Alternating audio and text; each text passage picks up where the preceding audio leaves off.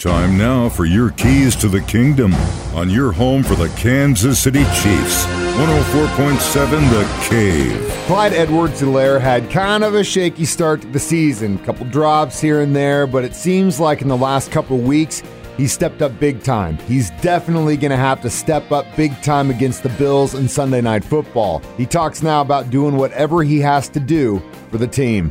I feel like when any of our numbers are called on the offense, we all come out and perform. It's just one of those things that we know and we understand as an individual group and different guys on the offense. Everybody's going to have their games. Everybody's going to have like their ups. And when your number call, you go and perform, and it's just that simple. I never just look down upon myself as far as a performance. If I go out and only get a couple carries, it's whatever I had to do that week, I was doing whatever the team needed. It's not just like a point fingers thing for me. So I go out and handle my job and do what I'm supposed to do. He also talked about some of the guidance Coach Andy Reid gave him after his dropped ball a couple weeks ago.